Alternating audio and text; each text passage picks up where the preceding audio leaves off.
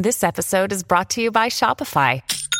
Forget the frustration of picking commerce platforms when you switch your business to Shopify, the global commerce platform that supercharges your selling wherever you sell. With Shopify, you'll harness the same intuitive features, trusted apps, and powerful analytics used by the world's leading brands. Sign up today for your $1 per month trial period at shopify.com/tech, all lowercase. That's shopify.com/tech.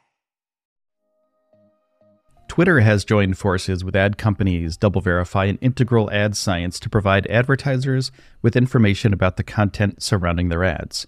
The program, which is initially available to US-based companies, allows brands to analyze the tweets adjacent to their ads, including promoted tweets. Now, advertisers will now be able to see what kind of tweets are appearing near their ads and the reason for this. And companies will also be able to use Twitter's adjacency control tools to fine-tune their campaigns and filter out keywords. DoubleVerify and IAS have said that their tweet scanning solution will cover Twitter's home timeline first and then expand to profile and search placements. The new system aims to provide suitability scores to help brands determine if their ads are shown alongside tweets that may not align with the brand's image. For instance, an electronic brand may not want its ad to appear alongside a tweet discussing e-waste. Vice President of Product Marketing at DoubleVerify said the company is able to look at the tweets before and after the ad and classify them according to the company's own safety and suitability settings. This provides them insight into how their ads are appearing on Twitter. And Twitter is promoting this partnership in its own way to let advertisers know about this service. However, it's not clear how the social media platform will package this up. Both DoubleVerify and IAS will have access to real-time data from Twitter to measure ad performance. This follows Twitter's recent crackdown on third-party apps, signaling that Twitter is focusing on developer initiatives that could bring in revenue. Twitter's various monetization plans around subscriptions or payments may only pan out in the long term, if at all. And in a statement, AJ Brown, who's Twitter's head of brand safety, said, Twitter is committed to promoting a safe advertising experience for people and brands, and this commitment has never been stronger. Validation of the context in which ads serve according to Global Alliance for Responsible Media, the GARM, industry standards is incredibly important to us and our customers. Now, Twitter had first teased this advertising initiative in a December blog post, published shortly after Elon Musk's takeover of the social media network in late October. And the post also detailed the launch of adjacency control tools to help brands prevent their ads from appearing around content with certain keywords. The announcement had arrived at a time when the Tesla and SpaceX exec had already made a number of missteps that worried advertisers enough to see many pause spending on the network. Specifically, brands were concerned about changes to moderation policies and layoffs impacting trust and safety teams, which could lead to their ads being shown alongside toxic content. About 40 civil rights groups also wrote an open letter pressuring advertisers to pause spending, and many brands seemed to agree a reassessment was in order as Twitter worked through its transition in leadership. Twitter also lost its top ad exec in November. Reports at the time noted that companies like General Mills, Audi, and Pfizer had already paused spending on Twitter, and soon others followed. Data from analytics firm Pathmatics provided to TechCrunch noted that several companies, including Kraft Heinz, Nestle, Coca-Cola, and Best Buy, didn't spend any money at all on the platform in December. Twitter's partnership with ad tech companies DoubleVerify and Integral Ad Science comes at a crucial time for the social media platform.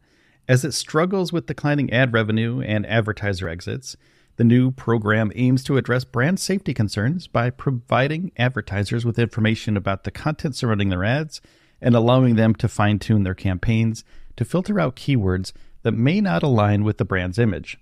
This move is a strategic one for Twitter, as it looks to regain the trust of advertisers who have been hesitant to spend on the platform in recent months. Brands have been concerned about changes to moderation policies and layoffs impacting trust and safety teams, which could lead to their ads being showed alongside toxic content.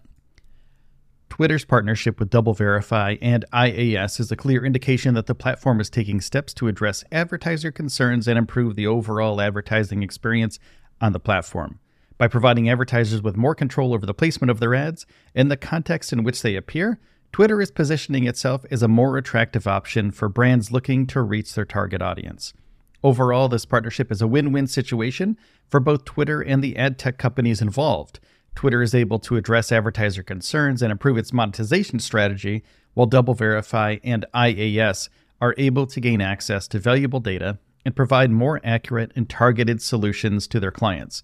It remains to be seen how successful this partnership will be, but it's a step in the right direction for Twitter as it looks to regain the trust of advertisers and improve its financial situation. Hey, if you could take a second and hit the subscribe button on whatever podcast platform you're on right now, it would really help out the show, really help me out to continue providing access to Elon Musk data and information on a daily basis. So thank you so much for hitting that subscribe button. Now let's get into some SpaceX news, because this is the big one. SpaceX's Starbase facility, on January 23rd, there was a Starship full stack, and a full fueled Starship full stack, by the way. That's a wet dress rehearsal. It's a landmark event. And that's when mission teams practice procedures that they will perform on the launch day of the Starship. The fully stacked Starship is 395 feet tall. It's a gigantic piece of hardware, but also the ground systems for that day were tested.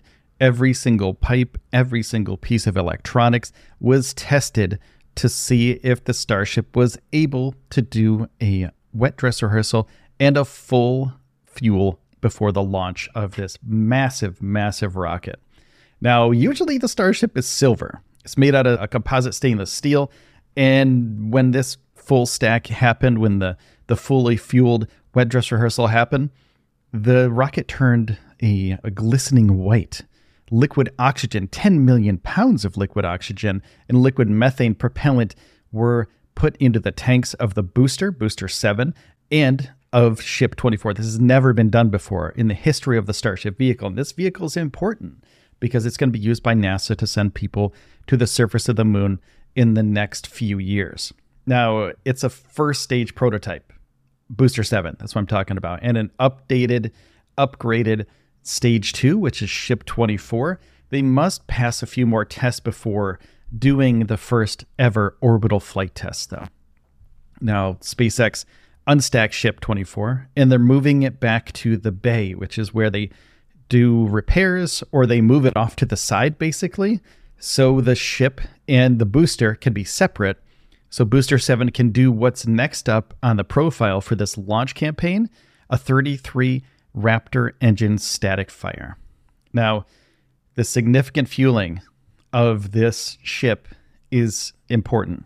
You know, it's a step towards SpaceX's ultimate goal of making Mars and the moon into a settlement and make it economically feasible to send tons of Starlink satellites into orbit at a time. Instead of, they send 10 Starlink satellites at a time now, they'll be able to send 100 Starlink satellites in the future easily on a Starship platform. And Elon has said once they get everything wired and they get everything figured out, they'll be able to send 2-3 launches per day, possibly, of a Starship. So they could be sending 300, 400 Starlink satellites in one day, which is incredible. And it will break all sorts of records for the amount of things that a gigantic rocket has sent into space. And this is the most powerful rocket ever. So it's capable of sending 100 Starlink satellites easily. Now, also, the Starship has been selected for the first crewed landing for the Artemis program, which aims to establish a permanent, sustainable presence on and around the moon by the end of the 2020s. And Starship could possibly land near the south pole of the moon in about 2025 as a test for the Starship LES program. NASA and SpaceX have been working together for about over a decade to complement their Falcon 9 launches with the Starship will be incredible.